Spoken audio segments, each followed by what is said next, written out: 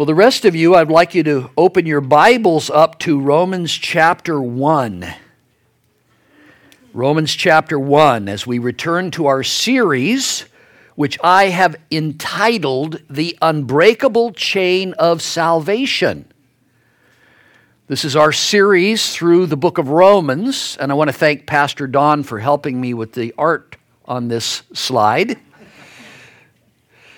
That's a step up for me.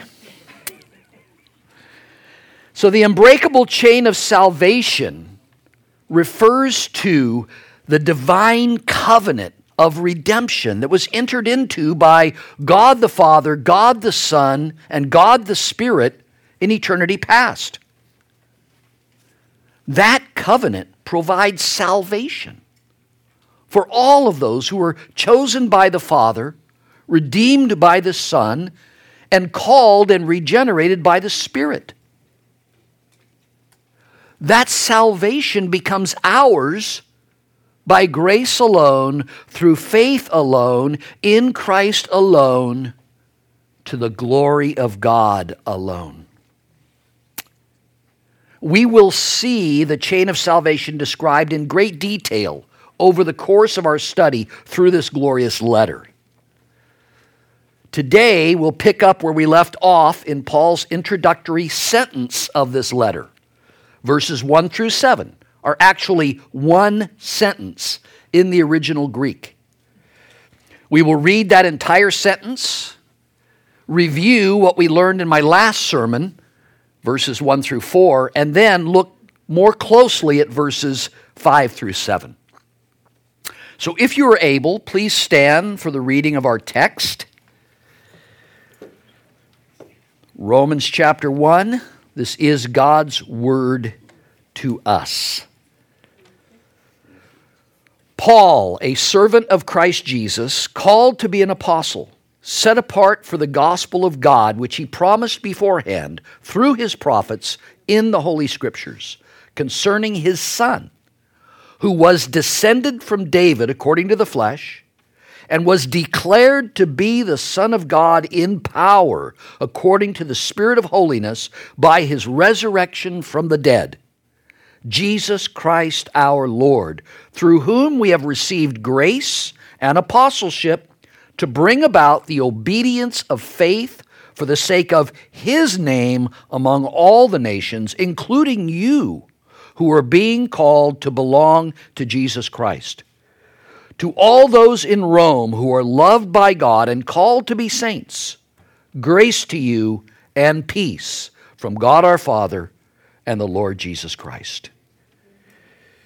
May God bless the reading of his word to us. You may be seated. So in my last sermon, we focused on verses 1 through 4. In those verses, we noted three things. First, who the author is. Second, the theme of the letter. And third, the focus of the letter. I want to just give you a thumbnail of what we learned. First, the author. The author was Paul, who describes himself as both a slave of Christ and an apostle of Christ. An apostle who was set apart to proclaim the gospel of God. Note that. It's not Paul's gospel. It's the gospel of God. It's God's gospel message. Second, the theme of the letter. The theme is the gospel of God, the good news that salvation has been provided for us by God through the redemption provided for us by Jesus, the Son of God. And this salvation becomes ours by grace alone, through faith alone, in Christ alone. It is the wonderful extra good news that we who are sinners can have our sins forgiven and removed and be credited instead with the righteousness of God's Son. Hallelujah, what a Savior. And then we looked at the focus. What is the focus of this letter? Or I should say, who is the focus of this letter. The focus is on Jesus Christ, the Son of the living God. Jesus, who humbled himself by becoming a man and dwelt among us as the promised Messiah, the descendant of King David. Jesus, who became our Savior through his life of perfect obedience to the Father and his voluntary sacrificial death upon the cross. It was through his death, burial, and resurrection that we were redeemed and reconciled to God if we put our faith and trust in him for our salvation. He is the one through whom we can receive the grace that we need to be saved. Now, in the next 3 verses, we will see 3 more profound truths. First, God's provision for us in the gospel. Second, the ultimate purpose for the gospel. And third, the privileges that are given to those who believe the gospel. First, the provision for us in the gospel. Look again at verse 5.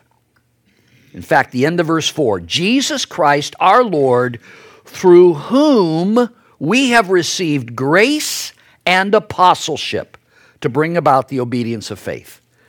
So we have received grace and apostleship through the gospel. Grace to be saved, and apostleship meaning we become his messengers. Grace, as we know, is unmerited, unearned favor that comes from God. As I've already said, salvation is by grace alone. Because we are sinners, wholly undeserving of God's mercy. Instead, wholly deserving his wrath that is due for our sins. So thank God salvation comes by grace alone, because God chooses to bestow his grace upon us, those that he has chosen for salvation.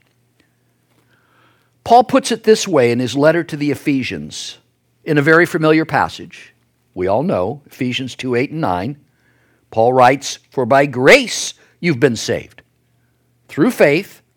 This is not your own doing. It is the gift of God, not a result of works, so that no one may boast." We're saved by grace, not our own doing, not because we're better or smarter or better looking than anyone else, but because God chose to bestow his grace upon us. Grace is God's loving mercy through which he grants salvation as a gift to all of those who trust in his Son. God himself brings them to spiritual life through the gospel message and through the regenerating work of the Holy Spirit, and gives the gift of saving faith, which compels us to believe in and trust upon Jesus Christ as both our Savior and as our Lord. Salvation does not come by birthright. It doesn't come by baptism, by dedication, by communion, by church attendance, by church membership. It doesn't come by keeping the 10 Commandments, by serving other people, or even serving God. Nor does it come by simply believing that there is a God or that Jesus Christ is his Son.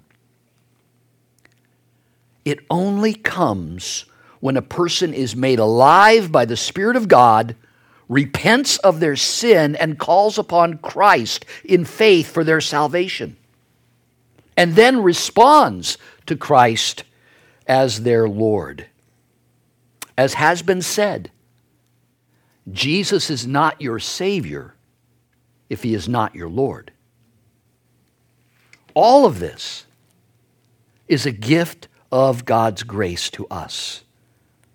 As Paul writes to the Romans later in this letter, in Romans 3:23 and 24, he writes, "For all have sinned and fall short of the glory of God, and are justified by His grace as a gift through the redemption that is in Christ Jesus."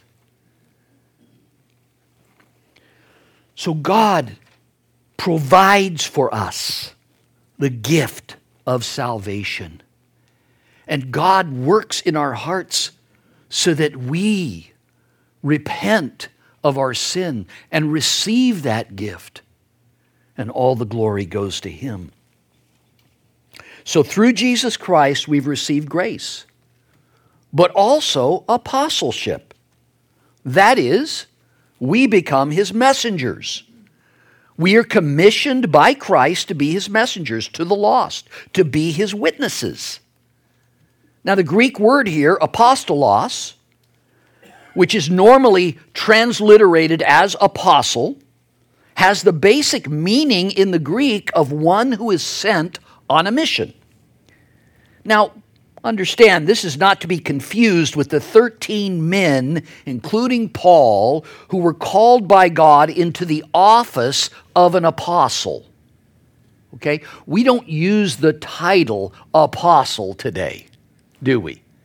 Because that would not be proper. That would be confusing. But nevertheless, all of us who belong to God through faith in Christ are apostles in the more general sense of being sent by Him into the world as His messengers, as His witnesses. That's every one of us who have trusted in Christ. We have been saved by God's sovereign grace, and He also has sovereignly called us to be His witnesses, to take the gospel message to the lost. We're not to keep the good news of God's saving grace to ourselves, but instead we are to share it with as many others as we are able. And we should be committed to that, to giving the reason for the hope that is within us. Now this brings us then to the purpose of the gospel. Look with me back again at verse 5. "Through whom we have received grace and apostleship to bring about the obedience of faith for the sake of His name among all the nations." You could tell by my emphasis, there's a couple of key phrases here. First, to bring about the obedience of faith, and to do so for the sake of His name. Paul is telling us here that true saving faith is going to result in obedience to the glory of God's name. So Paul is reminding us here that we are being called not just to faith in Jesus Christ, but to obedience of Jesus Christ. Not simply to relate to Jesus as our Savior, but also as our Lord, because He is. In fact, we've just been singing about that, haven't we? He is seated on His throne. He is ruling and reigning. He is our Lord. It is significant that Paul opens this letter with this phrase, the obedience of faith, and he also closes this letter with the same phrase, the obedience of faith. In fact, keep your finger there in chapter 1, turn in your Bible to Romans 16. I want to read the doxology at the end of this letter, because it's significant that Paul bookmarks this letter with this phrase. Starting in verse 25, "Now to Him who is able to strengthen you according to my gospel and the preaching of Jesus Christ, according to the revelation of the mystery that was kept secret for long ages, but has now been disclosed, and through the prophetic writings has been made known to all nations, according to the command of the eternal God, to bring about the obedience of faith. To the only wise God be glory forevermore through Jesus Christ. Amen. So Paul bookends this letter with this same phrase, the obedience of faith. So what does it mean, and why is it so significant? I'm really glad you asked that question. Because like Paul, every believer is called not only to faith in Christ, but also to obedience of Christ. That's what we're called to. A person who claims to have faith in Christ, but whose pattern in life is utter disobedience to God's commands, has never been redeemed and is living a lie. Faith that does not manifest itself in obedience and good works is not true faith. Now, you know I'm not talking here about perfect obedience because we are still sinners. Amen? So we are not going to have perfect obedience.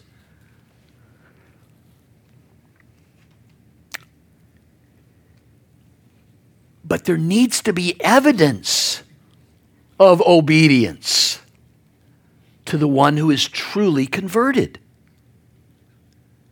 Because that is one of the purposes of our conversion, is that we would now live to the glory of God, to the praise of Christ.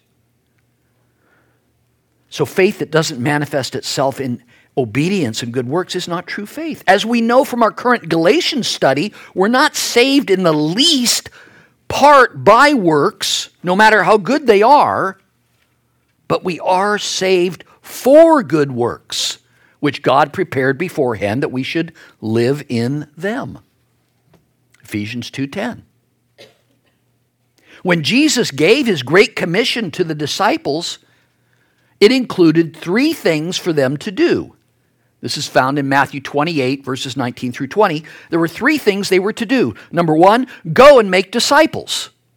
Okay? Go out, be witnesses, proclaim the gospel, be God's instruments to bring others to faith in Christ. Go, make disciples. Then baptize them. But the third thing they were to do was to teach them to observe all that I commanded you. So Jesus wants his disciples to observe his commandments. Jesus wants us to live lives characterized by obedience. Remember, Jesus also said to his disciples, "If you love me, you will keep my commandments." John 14:15. So true faith, true love of Jesus is going to be verified by a life characterized by obedience. Together, faith and obedience manifest the inseparable 2 sides of the coin of salvation, which Paul refers to here as the obedience of faith, or the obedience that comes as a result of faith. So the proclamation of the gospel is the means that God has ordained to bring about both salvation and obedience of faith, and both for his name's sake, or in other words, both for the glory of God. All of redemption history, from beginning to end, focuses on the glory of God, as it should. And throughout all of eternity, the accomplishments of his plan of redemption will continue to be a memorial to his love and mercy and grace. We might think of ourselves as trophies of God's grace, his love, his mercy. And as we sung earlier, we will be able to sing his praises for thousands of years. So the primary purpose of the gospel is to display God's glory and result in further glory to him. I'm sure you would agree with me that we are so very blessed to be the recipients of God's great love and grace, and to become those who in return glorify him through our praise and worship and obedience, and through being his witnesses, proclaiming his gospel and his glory to others. Every time a person comes to true saving faith in Christ, God is glorified, because the gift of salvation is entirely by his sovereign will and power and grace. For that reason, God continues to save those he has chosen, and we become displays of his power and grace to the praise of his glory. That is the purpose of the gospel. That is the purpose for God saving each and every one of us, that we should live to the praise of his glory. The believers in Rome to whom Paul was writing were among those who had been saved by grace alone, through faith alone, in Christ alone, and who had been brought to the obedience of faith. And there were tremendous privileges that they enjoyed. So let's look at those privileges. Look at verses 6 and 7 with me. He says to them, including you who are called to belong to Jesus Christ, to all those in Rome who are loved by God and called to be saints, grace to you and peace from God our Father and the Lord Jesus Christ. So the first privilege mentioned is that they are called by God, called to belong to Jesus Christ. When we talk about the call of God, we often talk about the general call and the specific call. The general call being the preaching of the gospel, or the proclamation of the gospel, or the sharing of the gospel. These are those to whom the general call was given through that proclamation of the gospel. But in their case, it was accomplished by the effectual calling by the Holy Spirit that resulted in them truly hearing the gospel, seeing their need for salvation, and trusting in Christ for that salvation. We could say this: they had been sovereignly and effectively called by God to himself. They had been regenerated by the Holy Spirit to both hear and believe the gospel message and put their faith and trust in Christ to be their Savior, to repent of their sin, to serve him as Lord. We call this effectual calling because it is effectual. In other words, God cannot be stopped. Can I hear an amen? Amen. If God chooses to save someone, guess what? They will be saved. Nothing can thwart the will of God. He cannot be ultimately resisted. His will be done. Now, sometimes, and quite often actually, God allows a little resistance in us by his grace and his mercy and his patience with us. Abraham is a great example of God crediting his faith as righteousness to him. But Abraham also didn't exactly do what God commanded him to do first time, every time.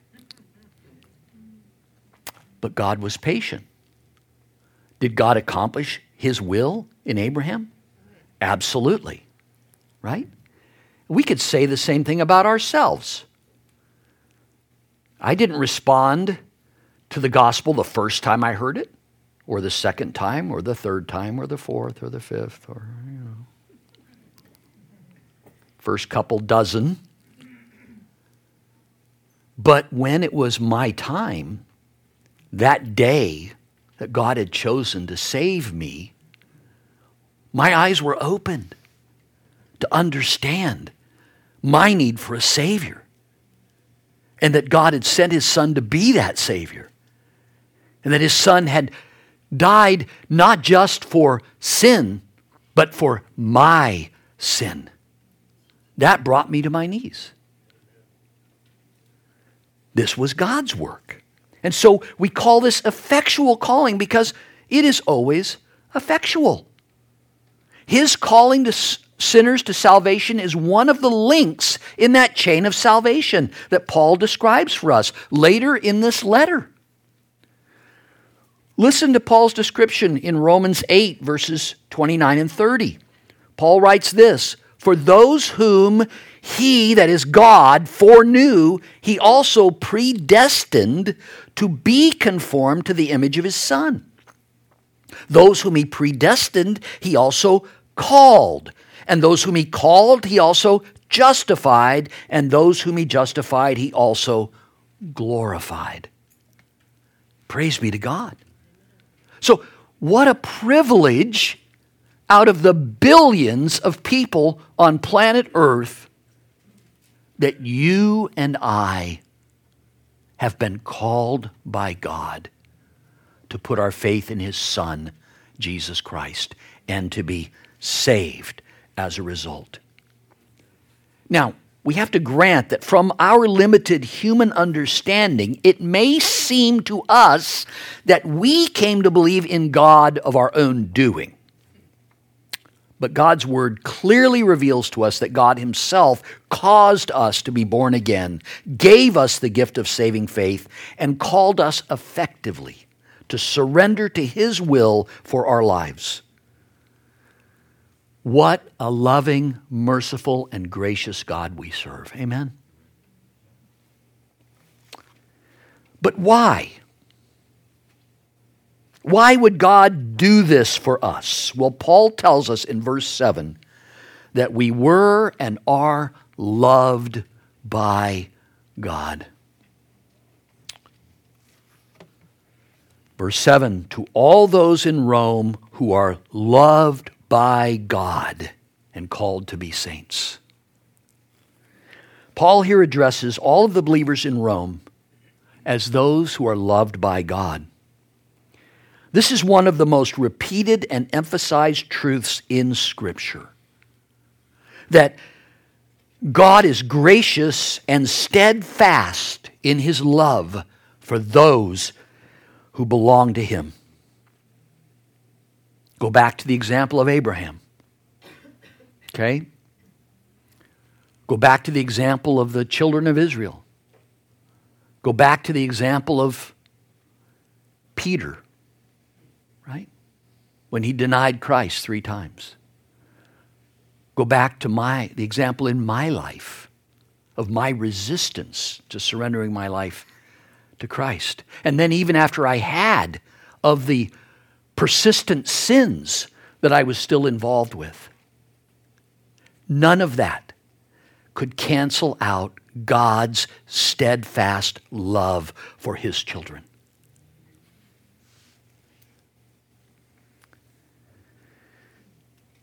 Paul declares that God is rich in mercy because of the great love with which he loved us, even when we were dead in our sins, made us alive together with Christ. Ephesians 2, 4 and 5.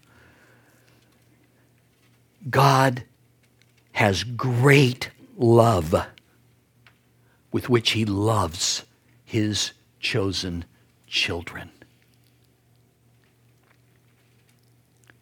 All of us who are parents, we understand the love for our children and our grandchildren. Sometimes we love our grandchildren even more than our children.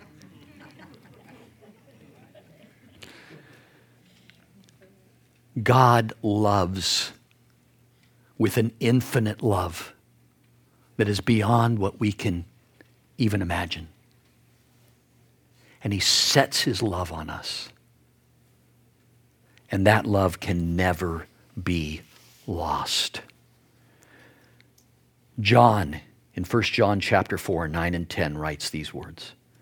See what kind of love the Father has given to us, that we should be called children of God, and so we are. That's 1 John 3:1.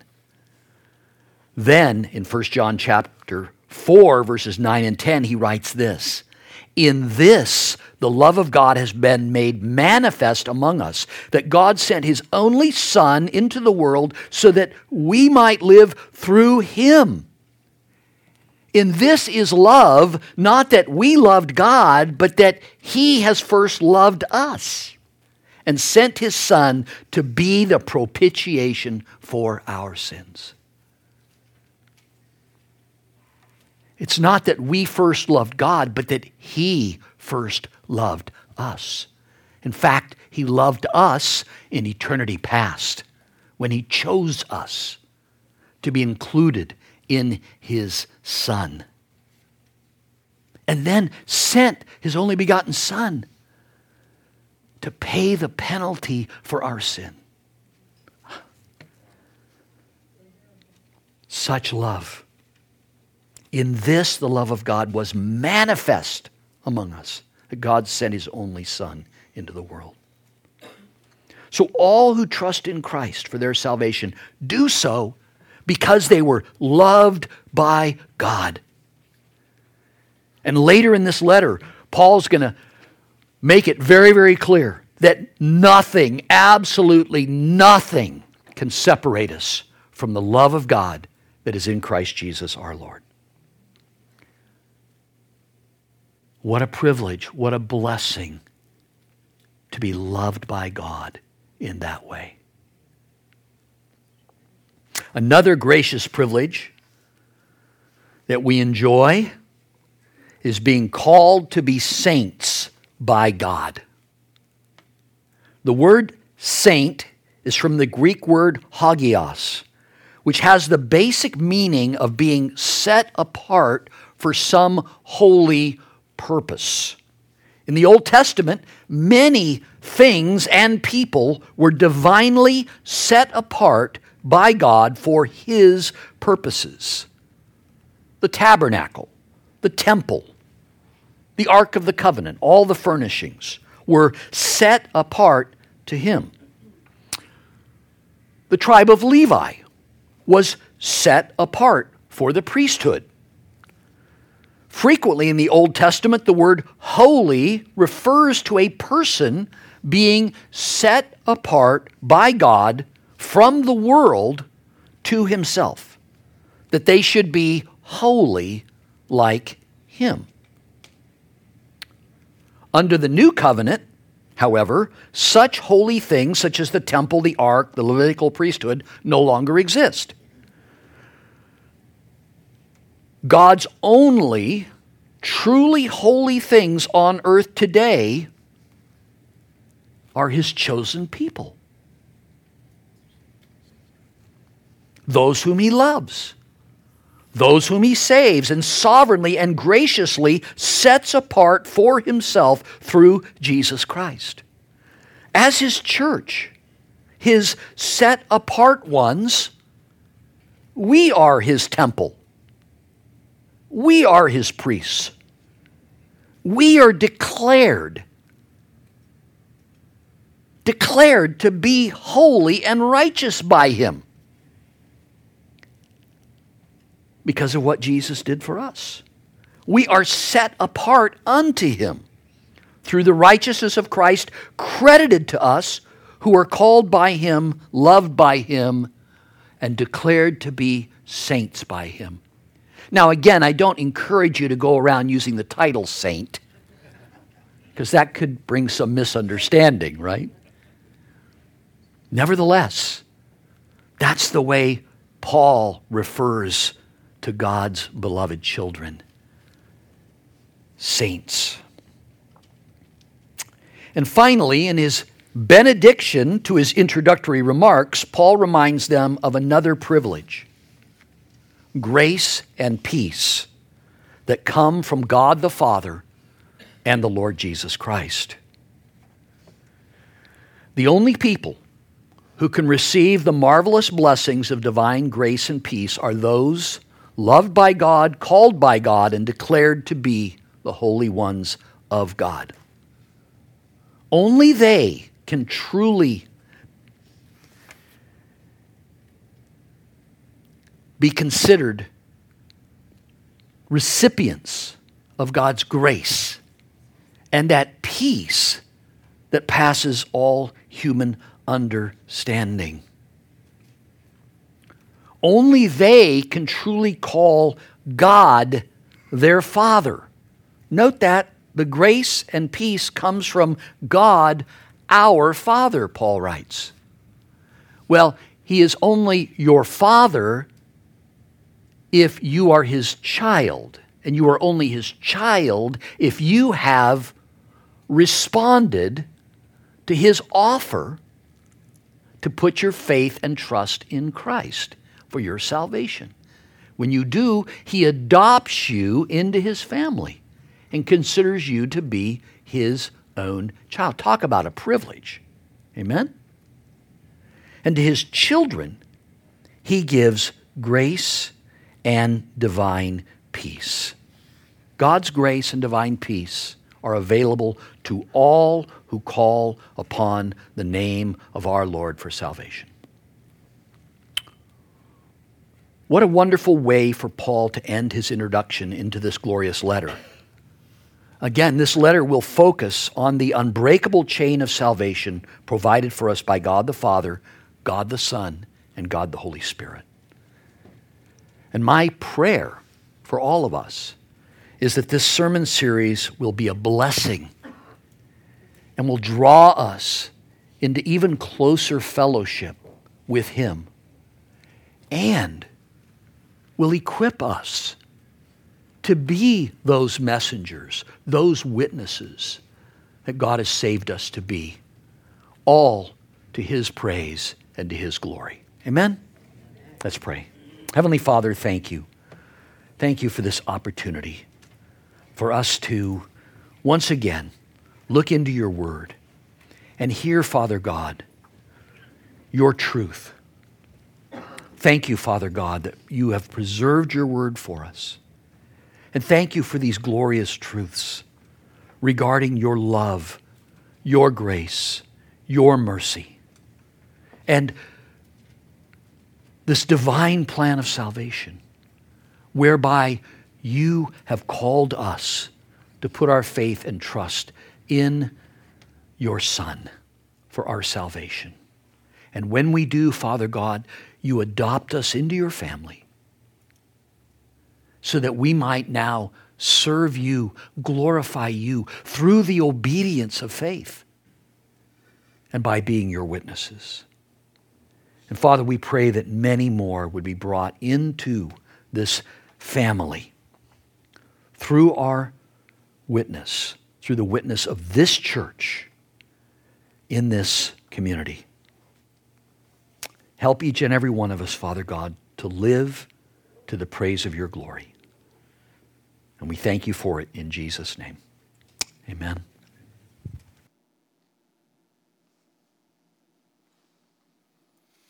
Thank you, Pastor Steve.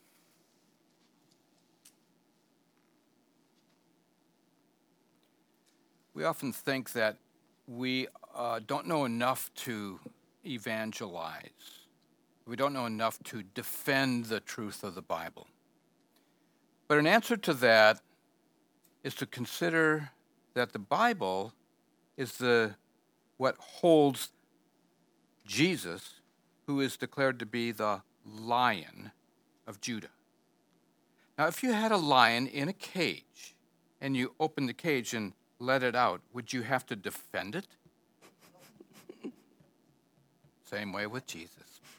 Let's stand and sing about this lion that we have contained in our Bibles, who every time we open them, his spirit just pours out into those who are hearing what we say.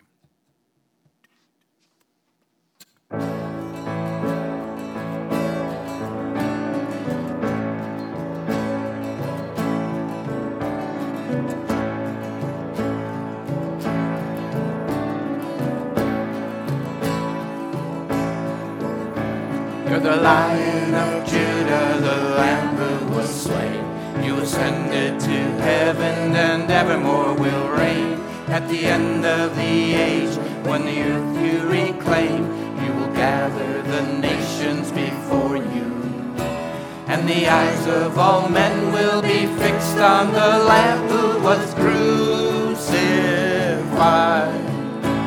With wisdom and mercy and justice you'll reign at your Father's side.